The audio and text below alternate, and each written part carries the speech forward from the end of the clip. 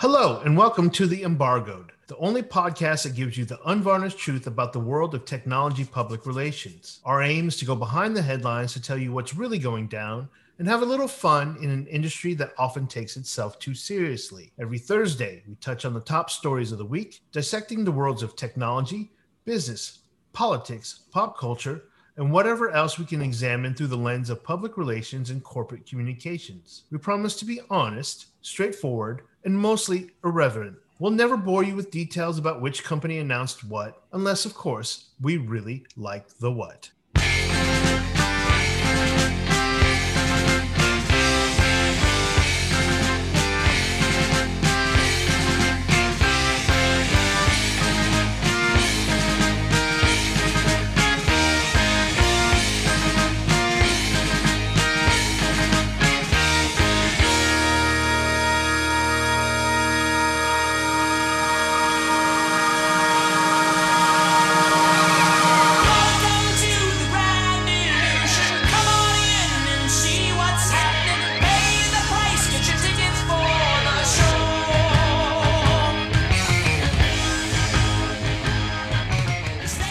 And it is the greatest show on podcast universe, The Embargoed. Welcome, Kevin. Yeah, absolutely, Dave. Great to That's be here. That's a 1977 Styx song called The Grand Illusion. Perfect for us PR folks. That's our job, man. We're making magic every day. Putting it every day. So today is Thursday, May 6, 2021. We're in the double digits now, Kevin. We're 13, 14th show ready to go. So I hope people are out there listening, man. Yeah, I think they are. They're getting out there. Let us know. Let us know if you like it. Yeah. Dude, so how are you? I'm okay. It's been a busy week. Yeah. Just hammering through some client work. 3 kids, wrapping up the quote unquote school year. And looking forward to the summer, even though I'm sure it'll be much of the same. How about you? I came crashing into this recording of podcast today. I was like, kept looking at my clock going, oh my God, we got to record this thing. So, all right. This week is special because we have a special guest. Right on. I brought him on the show because it's been like at least 6 to 8 years since I first heard him. The gentleman's name is Mike Maney. I met him when I was working at Pivotal Software. And the first time I met him, he was on a conference call leading the communications for this thing called the Cloud Foundry Foundation. And there was probably 6, 7, 8 companies on board on this conference call. Mike's leading it, and it's a foundation. You gather people around, and everybody provides input. It's collaborative. He asked for a request, and the place was silent. And he was like, very nonchalantly said, "Okay, everybody, don't get all too excited right now," and just called all our bluffs, right? And like literally all these corporations are on there. And I was like, fuck, I like this guy. So welcome to the show, Mike Maney. How are you? Oh, I am really, really happy to be here. This is going to be a blast. So I tweeted him a couple weeks ago. Wait a sec. What ended up happening, Mike, when you called everybody out like that? Did anybody pipe up or? Well, as David said, it was collaborative, and I think he used that in quotes. And it was dealing with big companies, but you break the ice, and a lot of times that's what we have to do as corporate communicators. Is we got to play that instigator and not be afraid to talk. What percentage of the 7 or 8 people on the call were just there billing time? Oh, it had to. Right? I got 30 minutes here, Mike. Please give me a break. I'm just trying to build this half hour. All right, I will admit that I was stuck in one of these telephone booths, and I was with my colleague Mike Ware. Mike Ware, if you're out there, love you, man. And we were just kind of sitting there, kind of doing other things on our laptops because we were busy, and we had to sit on this Cloud Foundry call that was out of our hands because Cloud Foundry Foundation kind of came out of Pivotal, spun out, and we gave it over to this foundation. I was like, great, somebody's going to handle this. And they gave it to Mike, and I didn't know I had to participate after it was handed over. the dirty little secret that nobody knows is I had some previous experience with that when I was over at IBM. So I spent 6 years in IBM's communications department on the software team, and I never really fit into a normal mold. So I got put into some really cool gigs, and two of them were one of them was I ran global communications for the pervasive computing team. It was an emerging business opportunity for them, and it was all of the voice activated cars and embedded technologies and all the stuff before any of this was normal to all of us right now. Yeah. And then also so I was charged with not owning anything, much like on that call, still being but still being charged with running it all and herding all the cats and getting everybody to do that. Same thing with launching e-checks way back in the day.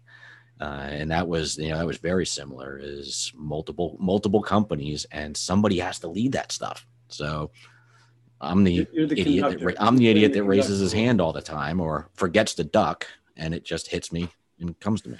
So, and you've done a career in tech, right? Basically, tech communications, tech PR.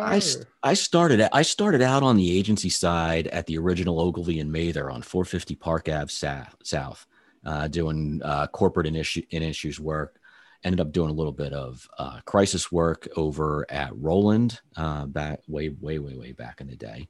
I dabbled in some consumer stuff. I did media relations for Remington, for the Remington Raiders. So I got to work with Victor Kayam, and who owned the New England Patriots at the time. That I realized that I did not like consumer PR. Was not good at it. It did not jazz me up as much as I expected it to. And then I got into tech. I'm originally from Jersey, and when you're from Jersey, you work at AT&T. That's what you do. Yeah. And I had a professor, Kim Pearson, and Kim, if you're out there, thank you again, who got me an internship at AT&T, and I just made some great contacts there and ended up doing some work with the team at Bell Labs that created the Unix operating system. I actually am on a press release someplace, I'm sure it's in the Wayback Machine, launching the Plan 9 operating system with Dennis Ritchie and his team. And for anybody out there who doesn't know who Dennis Ritchie is, he's a Turing Award winner from Bell Labs who created this little computer thing called the Unix operating system. Yeah. Kind of big deal. I was way too young to realize just how cool that was. That was, yeah. And you're doing, Mike, wait a second. Mike, 30 years in tech PR, give or take. Is that right? Yeah, that's why I have the hairline I do. So tell me, I've been at it almost as long, 26, I think. Dave, you got to be close to that too. I'm new to the biz, dude. 10 years in. I know otherwise. We got the we got the awards to show for it. What's different for you? Because I think about this. I get asked this question occasionally. I think about it from time to time. 30 years in the business. What's different for you? How has the experience changed? I think we're boomeranging, and I'm starting to just over the past year or so, I'm starting to see that more and more. One of the things. What do you mean by that? What do you mean by boomeranging? When I first started out, and going back actually to the AT&T days, there was a seriousness to the PR, right? That was, one of the examples that one of the policies that AT&T had, and AT&T could do it because they were the big kahuna at the time, was they never pre-briefed. There were no embargoes. Everybody got the news at the same time when it hit the wire on Tuesday at 8 a.m. I like it. Okay. I think we're starting to see that more adapted, right? So I know when I work with my teams, we try not to do embargoes as much as, as we normally would have. That's in respect to the reporters. It's also in a realization that most of the stuff we do does not require an embargo, right? Well, it's a function of, to some extent, tell me if you agree with this. I mean, if you have the ability to pitch without one and you think you're reasonably confident that people are going to pay attention when your news comes out, I don't think you need an embargo. But I think if there's any doubt, if you think, I guess my point is, if you feel like the press might take some convincing, I still think you're better off shopping it early, wouldn't you say? Oh, I mean, I still think there is a role for that. I think that if we as communicators are honest with ourselves and our clients and are doing it really correctly, everybody's an exclusive. It's not an embargo or anything else. It's an exclusive because we've targeted it, right? Because we're storytellers and we've found out how to tell that story to one reporter. Now, it might mean we tell the same story, a different part of that story to somebody else, right? Fast Company versus Bloomberg or Wire. But we're tailoring it. That's smart, because I really do think that's getting that one strong story is often much better than getting 5 pieces of a story that people, wrote as quickly as they could. Absolutely. And it's not like there are 5 reporters left to target, right?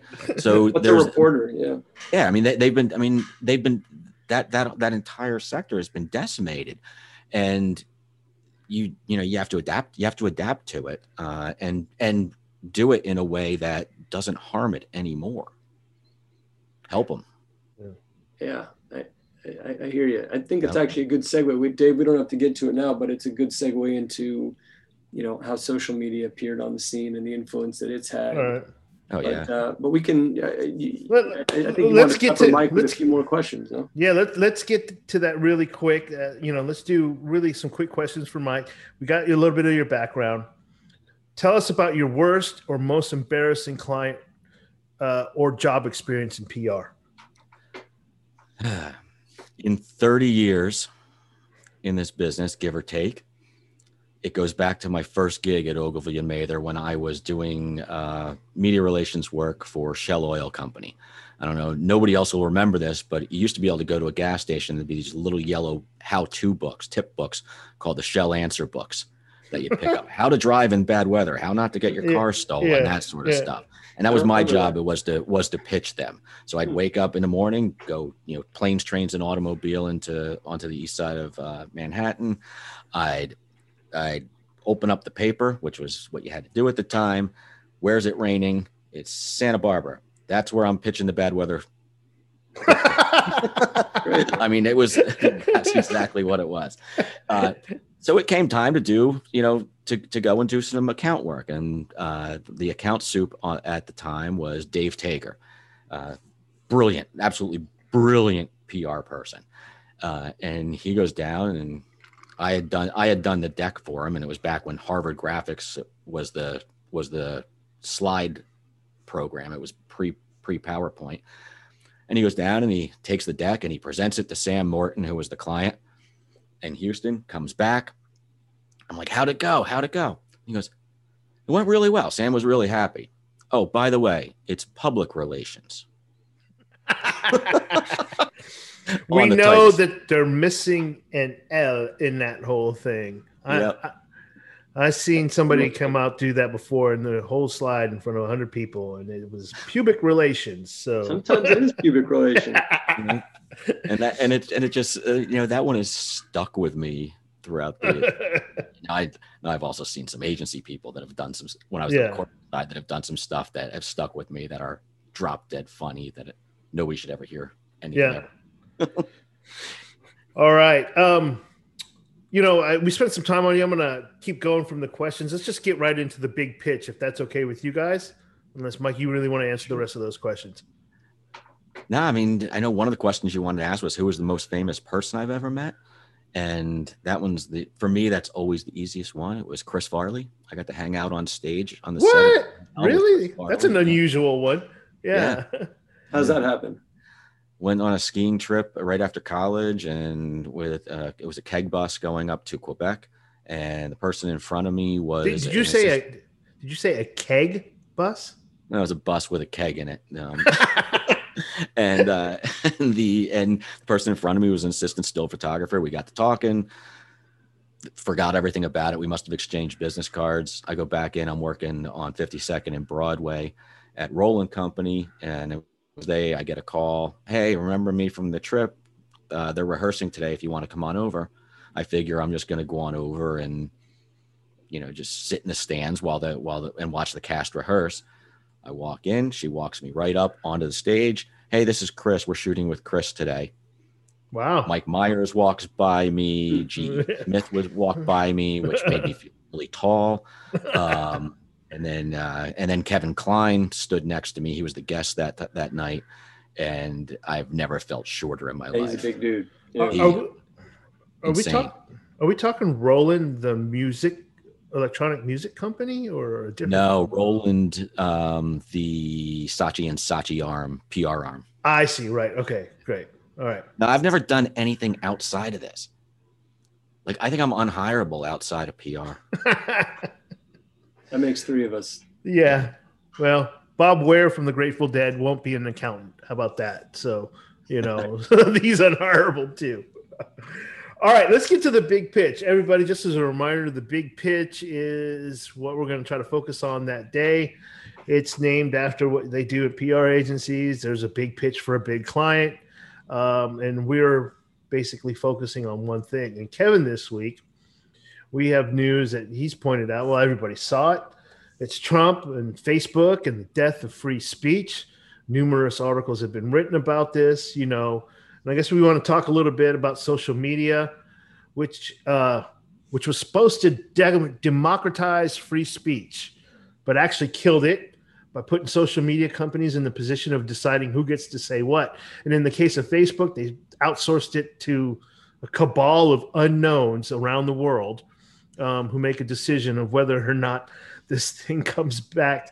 Donald Trump was allowed to be back on stage. So, Kevin, you seem pretty passionate about this. We've talked about it in the past. What's going on? I think it's an important topic. I really do. I can't think of many more important communications subjects, really. So, like you said, Facebook's oversight board, which talk about an ominous name, right? The oversight board. They made a decision this week to maintain the ban on former President Trump in terms of his ability to publish on its platform.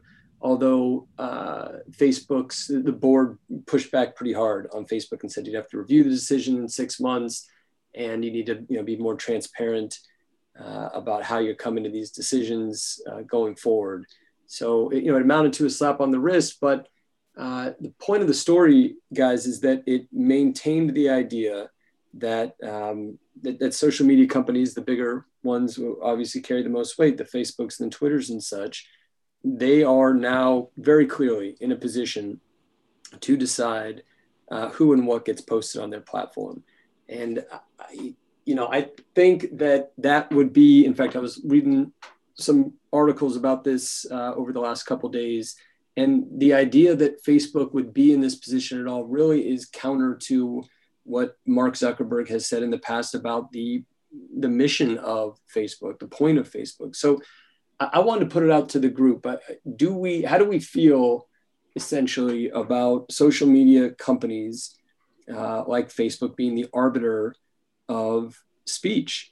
Are we okay with that? What impact does that have on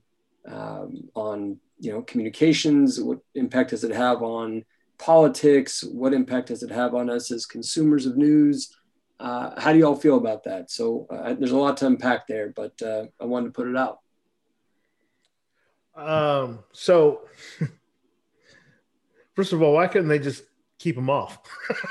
I mean, Twitter made the easy decision. Like, what? Would that have been the right move? I mean, to that, I don't know. Ever since January 6th, since he's been gone, it's been kind of nice, right? I don't have to deal with the news cycle that deals with lies and things like that all the time. I mean, I get free speech, but when everything that you're peddling is a lie or an instigation of suggested violence, hatred, racism, divisiveness, get the fuck out of here, man. Balance, I wouldn't even right? hang out in a room with you. Like, you know, like who wants to hang out with the negative guy? You know? So Mike, is that your take as well? Do you think that Facebook should be in a position to decide what gets to be published to 2 billion people on a regular basis? Well, I don't think we're asking a bigger question, right? And it's the one that, you know, that Facebook has to grapple with itself, you know, as many companies do. What is the company they want to be?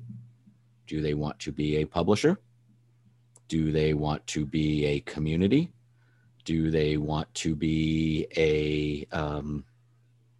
do they want to be neutral? Do they have a choice at this point? Well, I would look at their business model, right? So on each of those, they have to make decisions that each of those decisions fundamentally changes what that company is. Because if you, let's say, yes, we would just like to be out here. It's a platform. We're not going to touch it. Right. Well, okay. Goodbye algorithms. Goodbye advertising. That's right. It crushes the business model. The question is, like, do they have the ability at this point to put that, you know, back in the box? Like, I think we've moved past that, right? So they're kind of like it's almost like a public institution at this point. Its ability to disseminate news at the volume and scale that it does has, despite the fact that this is a public company with, you know, very real revenue and you know, sales and all that kind of stuff. I mean, they're kind of there's something that here you go. Are they too big to fail? Right, to use a 2008 term. Like, I wonder if it's okay for them to be able to make that decision at this point. Nobody's too big to fail. Something will come along and knock them off, right? There's no such thing as too big to fail. MySpace was too big to fail. AOL was too big to fail, right? All of that stuff that was here beforehand, something came through, something better. And what happens is people see it and they're like, no, I'm not gonna stand for this. And you can already see that on Facebook, right? People are waking up a little bit. So Dave, we depend on the news. Many of us, not me personally, but many people depend on Facebook to get the news. Should Facebook? There's the problem. Well, that's the reality, though. I mean, there's no way. That's my point. There's no way around that, right? 2 billion people are on the platform every day. Should Facebook get to decide what's news? Dave, I don't think they decide what's news. I think they take the feed from the news. I think the bigger question is, do they get to decide what, you know, what the news what lies spread? I mean, no. I mean, like, I could be lying all day on my Facebook feed, right? But I'm not that important. They absolutely decide. So they absolutely decide. Yeah, because of the point of the story. Yeah. Right. Well, so I mean, the algorithm. I'd argue, if I was a lawyer, that they are fiscally required to game the system and use their algorithms to surface the stuff that is most engaging, whether it's true or not. Right? They're not. And that is the problem. Is the not true point. part? That's right. And like, I don't like the not true part. And then, you know, can they algorithm their ways out of that? I don't think so. I mean, stuff pops up, man. It's like the algorithm's not designed for it. The algorithm's not designed for it. It fiscally can't be designed for it. If they design an algorithm that limits traffic, that hurts their business. If I'm a shareholder and you're hurting and you're doing something to hurt your business. Absolutely. One of the problems is their business model's broken. I was reading this article in Wired this week. I shared it to you guys before. I don't know if you had a chance to check it out. Gilad Edelman's piece. I don't remember the author of the article, but there's it's a discussion. There's a Q&A in there with this doctoral student at Harvard, right? Evelyn Douek. It's fantastic. Everybody should read this. Totally. It's a great article. You're right. Gilad Edelman, right? So, they talk about this algorithm. So apparently, initially there was an algorithm that said, Facebook that said, if there's an image that shows up of women's boobs, then you have to take it down. And so I'm just going to quote from this article, but basically says that was the dominant approach for a while. Then people would go, hold on, you're removing a whole bunch of things that have societal value. like people raising awareness about breast cancer, or people breastfeeding that shouldn't be stigmatized, or in a bunch of cultures, adult nudity and breasts are perfectly normal, accepted, celebrated kind of expression. So without going, I'll stop the quote there, but the point is there's nuance, right? And putting Facebook in a position where it actually has to make judgment calls that are, they're based on the opinion of whoever the heck's on this oversight board. So I think that's where we start to go down this path. And 2016 and beyond has shined a painful spotlight on that, but this has been going on for, it was going on for years before. The question is what to do about it, right? Or to Mike's point, maybe there's nothing to be done. A lot of it comes down to having a solid policy and guardrails in place that you abide by, and what you're really looking for is consistency there. Yeah, agreed. And I think that's why the Facebook oversight cabal board, sorry guys, just trying to insert something here, came back to Facebook and put it on them. You need to work on your policies around this. And it wasn't very clear for them. I think that's one of the big findings on it. And, we're not going to find the answers here today, but I think we have our opinions, and I think we're paid for our opinions. And I think it's like, do the right thing. And, allowing lies to populate and spread out is not the right thing to do. I agree with you, Dave. I just think it's a really thin line between,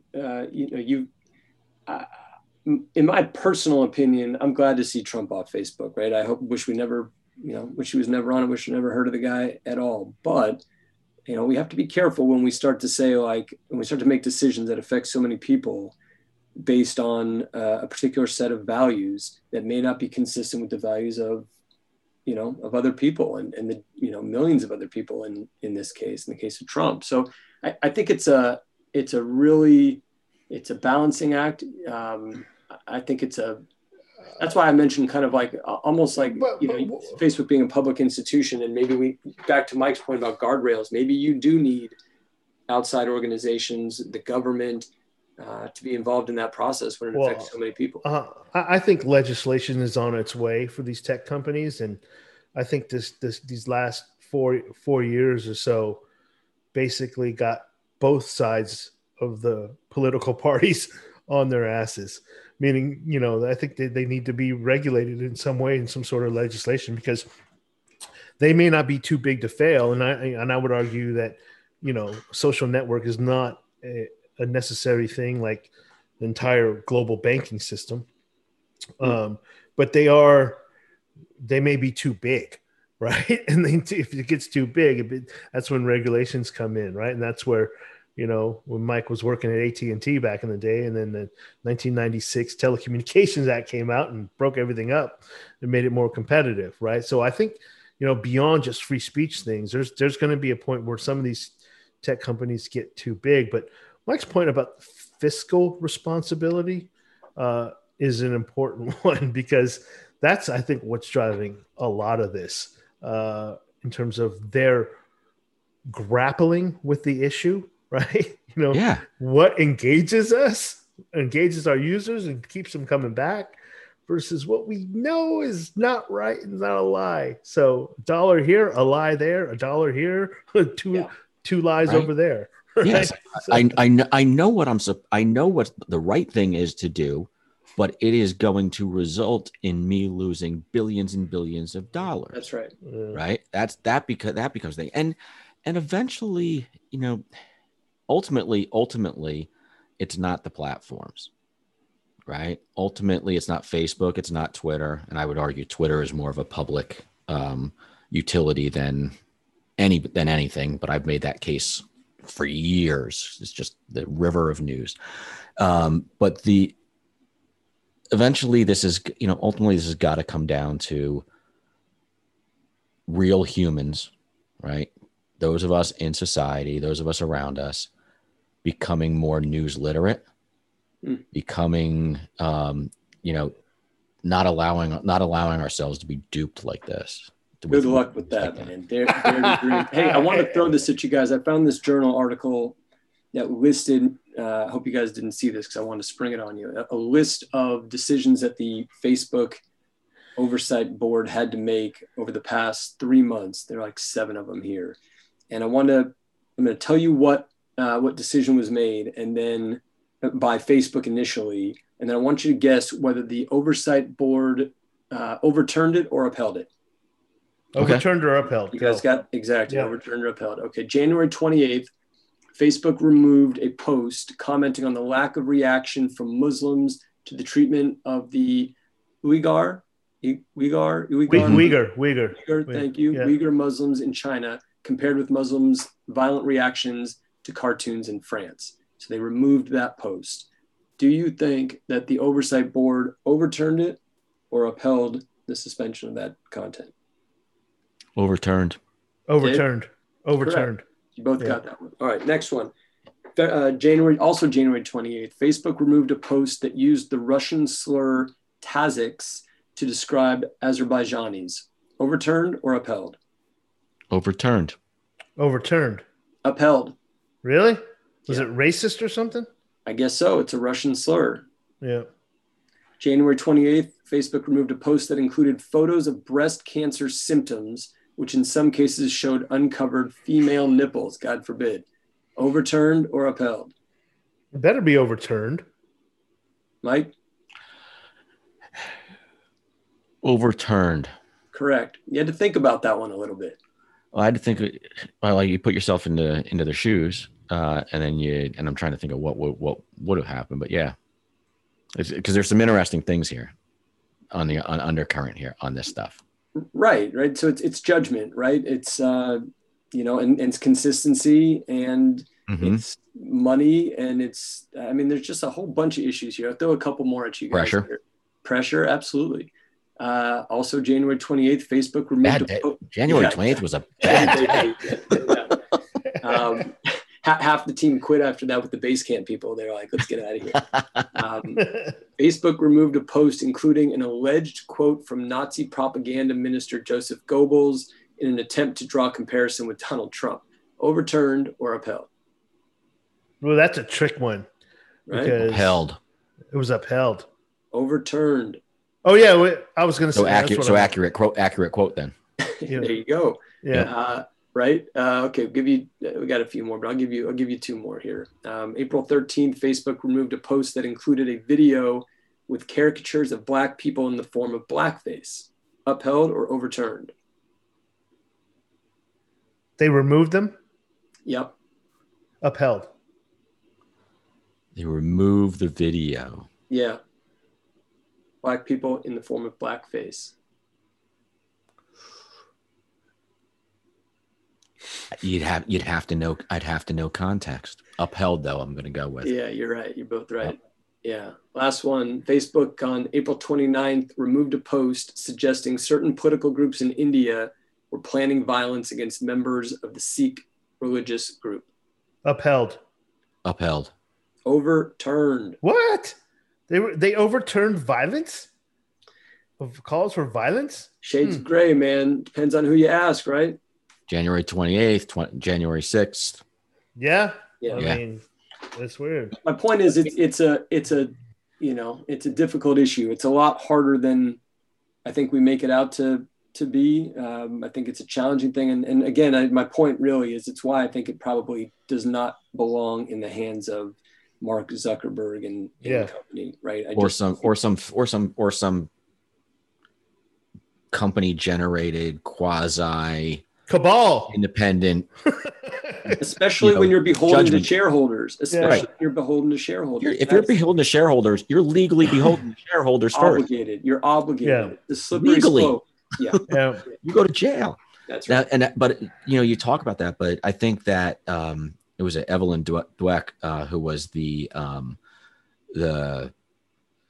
in that Wired piece. She was the student that the researcher that did that. There's some really good stuff in there where she makes a case of there's probably a don't yell fire in a crowded theater threshold, and we're finding new things that fit into that threshold, right? Yeah. And she said, the pandemic sort of started that off with vaccines and stuff.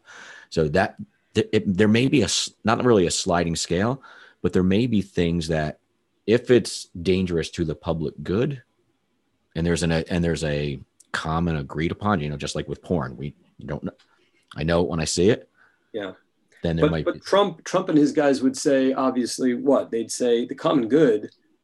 That's what we're talking about, right? And so that's where that thin line shows up, right? And so I think I get real uncomfortable whenever I hear about an oversight board at Facebook. I know Mark Zuckerberg is in charge of, and he is making now I might agree with his decisions today.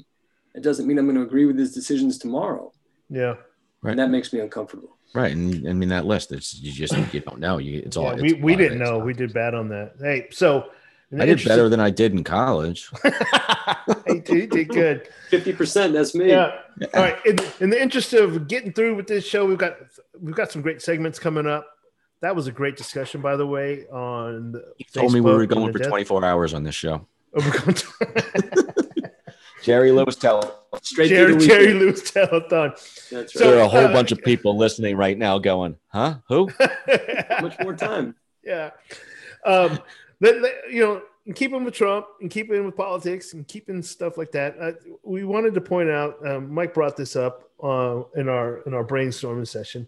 Let's talk about the White House press office and why every communications pro should be studying what's happening there in that office, whether it be messaging discipline, executive tone, things of that nature. So the White House communications director, Jen Psaki, she's really good. I have been thoroughly impressed. It is totally different from the way that room was run before. And in fact, that room stopped running for a while. I don't even think they did press briefings or anything like that for a long time.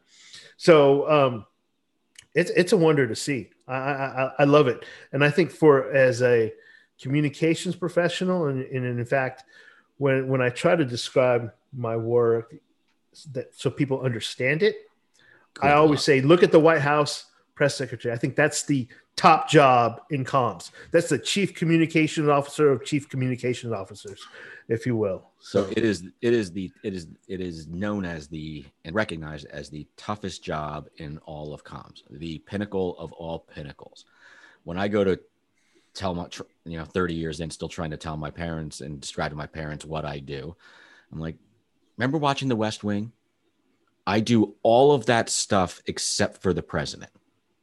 That's a good way to put it. I do all of that stuff except for the president. Yeah. You can replace the president with CEO. The dunces that worked that room, that managed that room under Trump, that's embarrassing. It's embarrassing. Yeah. Yep. I think there's no question that Jen Psaki, I hope we're saying this last name right, she's brought decorum and class and so forth to and skill, dude, like an amazing skill. She's damn good. And she's doing it every day.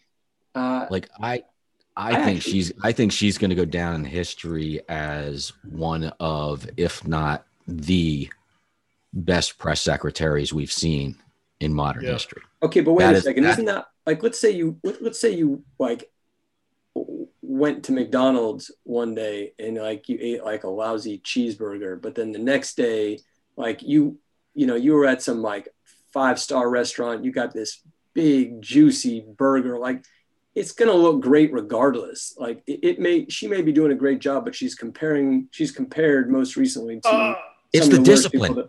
It's the discipline, right? That like there is now discipline in a function that requires that, right? Because the stuff that they deal with, the communications that they have, the messaging that they have to communicate is so important. It makes anything that any of us or any of our peers do pale in comparison. So there's this phrase that I've heard from friends that have been in the White House that have said, good enough to work in the White House, meaning you may be really, really good at what you do. You may be the best at what you do, but you have to be better than that to be good enough to work in the White House. And we didn't have that for a couple of years, right? We had oh, I found you on the side of the street, and you'll do. Go up and stand behind this podium and say and antagonize people. Now we have but now we have a team in there. It's not even just her. It's the entire team that they've built there that is beyond professional. They are good enough to work. And to go to your analogy, Kevin, from cheeseburger at McDonald's to a fine dining restaurant with a fancy cheeseburger with chuck steak and filet mignon all rounded in one. There might be a little bit of element from coming from a low bar to a high bar, but no, I've watched this team and I've watched her take these questions. It is delivered with, discipline and honesty and skill. And, honesty being one, if she doesn't know about it and she's flipping through briefing books, not afraid to go through something and find out like, nope, I don't know about that. I will get back to you.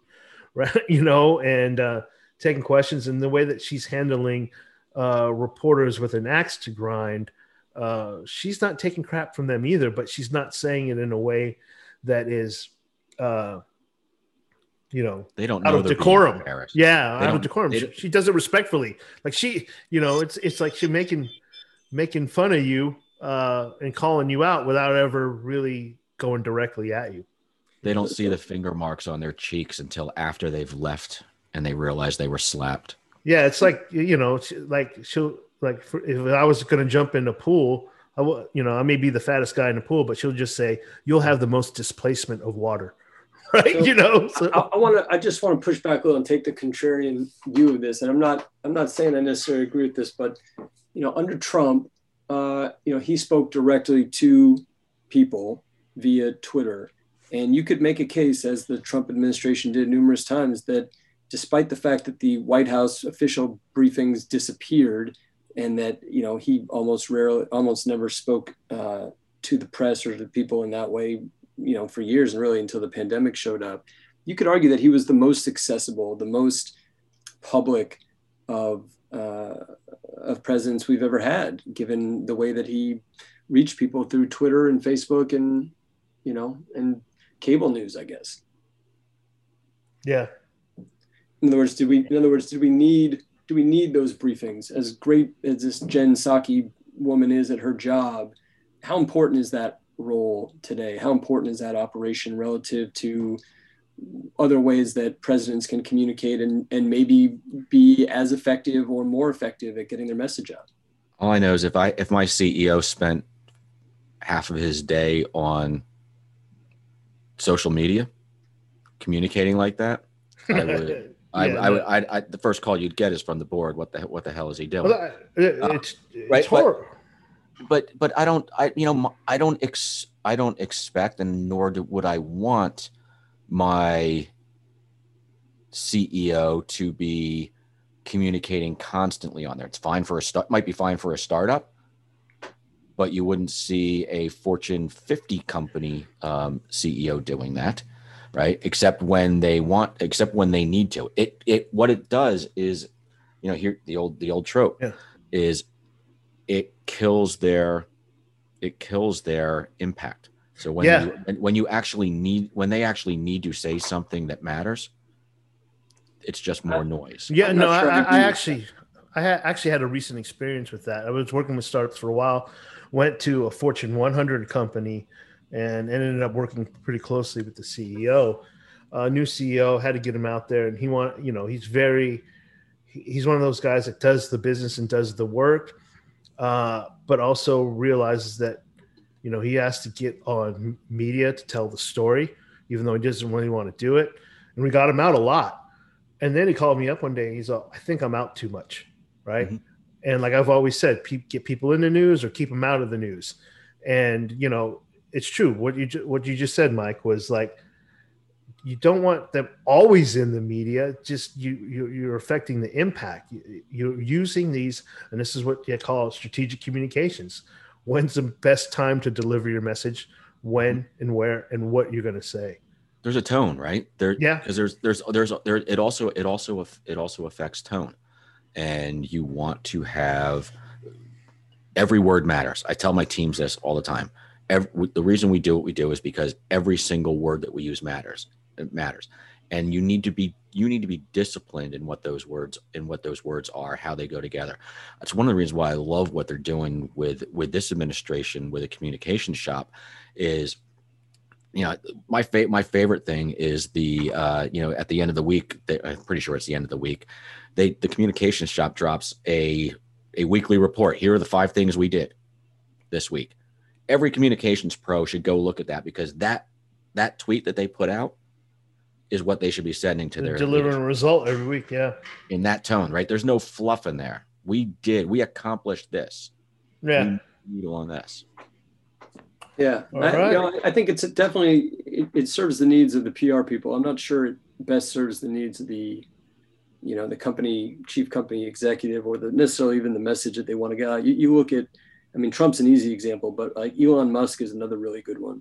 And that guy goes direct, and sometimes it ends up hurting him. But, who's got more followers? Who's got more attention? Who's got more money? I'm pretty sure they're both using the same social media agency ghosting for them. The one that doesn't exist because they're typing that shit themselves. Right. We talked about this before. There's only a few people who could do that, right? Yeah. And so it's not, and that's why there's people like us that are in work, because they need help with it. And hell, some people are focused on just trying to manage a team or grow a business or things like that. All right, let's go into a game here. Let's bring back a game here.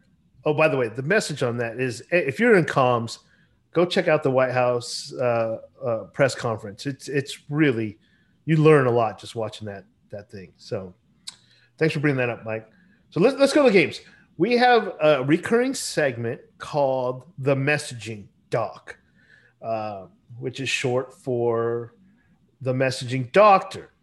Today, Dr. Mike Maney is in the house, and he has 2 patients coming in. The patients are Basecamp co-founders David and Jason. And if you're not familiar with Basecamp, but Basecamp recently sent out a controversial memo and offered a severance package for anybody who didn't agree with the memo. And in that memo, there was a couple of things that they were going to start taking away, basic training for things. But most importantly, you were no longer allowed to talk about societal and political discussions on internal company forums. And they got a lot of press last week. And then this week we find out that maybe a third to a little bit more than a third had left the company and taken the severance package. And so there's about 18 people, but there's only 56 people at the company.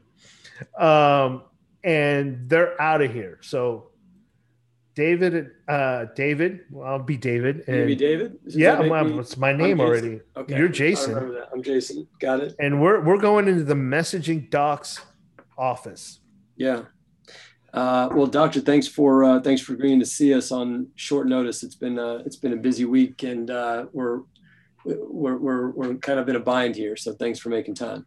So yeah, Doc, we sent out a memo that was going to set some things straight for us with regards to all this noise that's out there in the world, like, Black Lives Matter, COVID-19, political elections, Asian hate, whatever it is. I don't want to be talked about anymore internally because it's messing up with how we deliver products and work with our customers. And it's really not the place for that.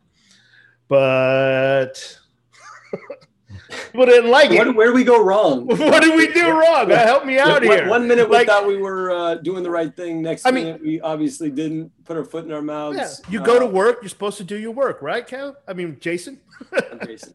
You're Jason. Doctor, right, tell us what's wrong with us here. Diagnose the problem, please. You're going to want to sit down for this. I have some bad news to give you. We have done. Okay. How much is this going to cost? Because we lost a lot of money this week. This will, just in the spirit of sympathy, this will cost you nothing. We have done everything we can, and we would like to make this as easy, your last days as easy as hospice. possible on you. This is hospice. Yes, we are just pure on hospice right now. Oh my God. Do you have your affairs in order? Clearly we do not. We gotta pay a bunch of people, I guess less than we did a few weeks ago, get those people paid. There is one more Hail Mary we could try. It is untested.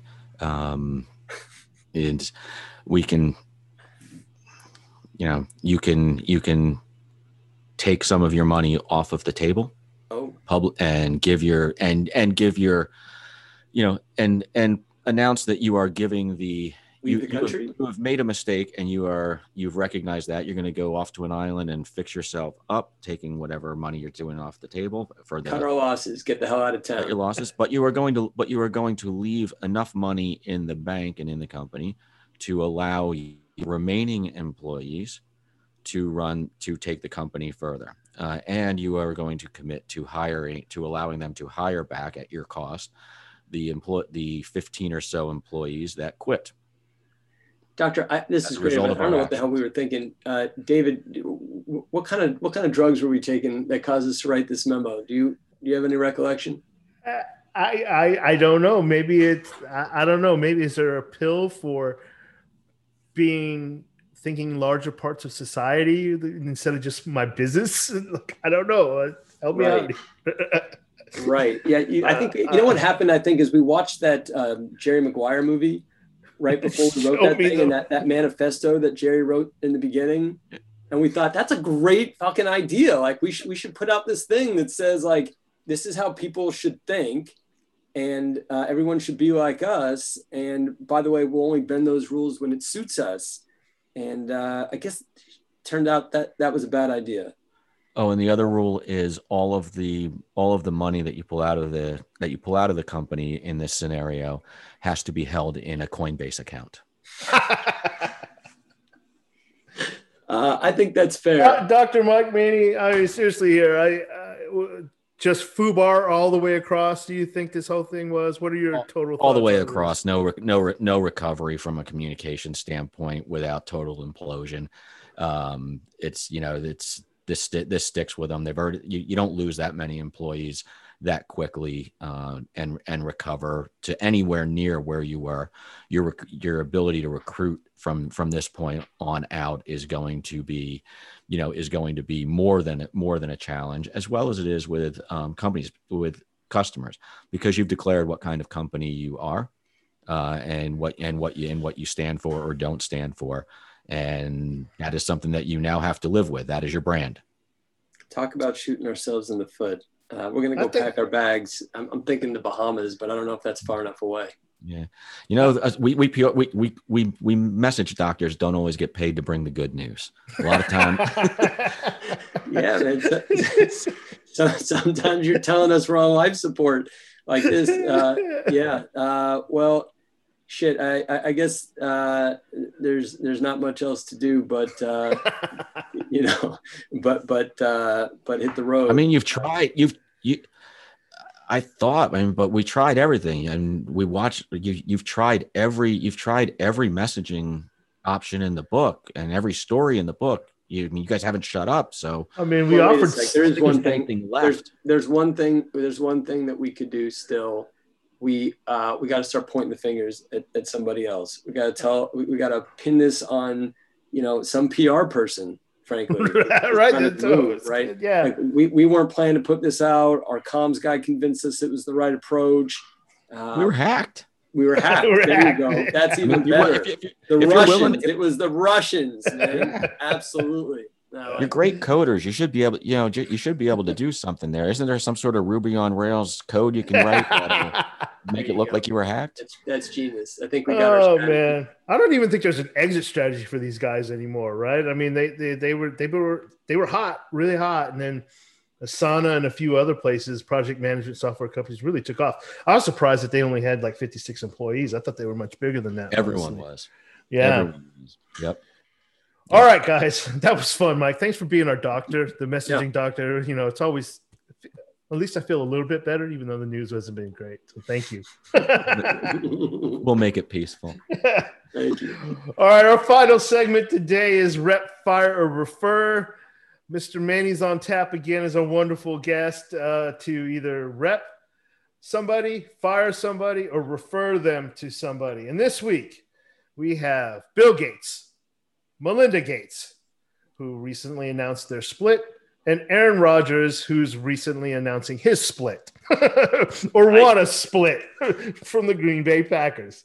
Kevin, you want to add more context to that before Mike goes off? I think you nailed it, man. I think this is got the power couple, and then you've got the the whiny Aaron Rodgers, and I think it's a crapshoot. So, Mike, the floor is yours. So we're going to start on the right-hand side of the equation here, and we're definitely firing Aaron Rodgers. You're going to fire him. Okay? Yeah. Just not the kind of person you want to work with on that. Nope, not going to be satisfied. Fired. I'm struggling on rep and refer with Bill and Melinda. Okay. Right, because they both are still going to be pretty cool, right? If you're a communicator, that's still going to be pretty cool. But I'm going to rep Bill. Yeah. And the reason is just basically based on my background, I find him interesting. He's like, some of the other innovators that I've had the opportunity to work with and tell stories for over the years. And he's a big thinker. I love that. I'd refer Melinda because she's doing some amazing work with the foundation. And I believe there are probably better people for her that could do a better job. Do you think that she and Jeff Bezos' ex-wife get together and just talk a load of shit? Like, do you think they're just like dumping all over their ex-husbands? I think that's got to be like a thing, right? I think that's like a great podcast coming soon. Melinda Gates and forgive me, I can't remember Jeff Bezos' ex-wife's Mackenzie. Yeah. I think that's a killer pod or a book or like. I had not thought about that, but that would be interesting, right? Yeah. They both got a lot of money to give away. Bill backed his jet up into the door again. Exactly. Yeah, they could dish all day, man. I'd watch that TV show. Oh, absolutely. Channel, whatever. Yeah, absolutely. Well, Mike, thank you for being here. Thank you for playing our games. Thank you for this awesome discussion. It was really thoughtful. You made us look dumb. And you're obviously pretty much smarter than us. We'd love to have you on again. And, that was fun. So thanks for joining us. Kevin, any parting words? No, Mike, you were great. Really appreciate your time, man. Take care. I really appreciate it. I had an absolute blast. All right, guys. We will see everyone next week. Cheers.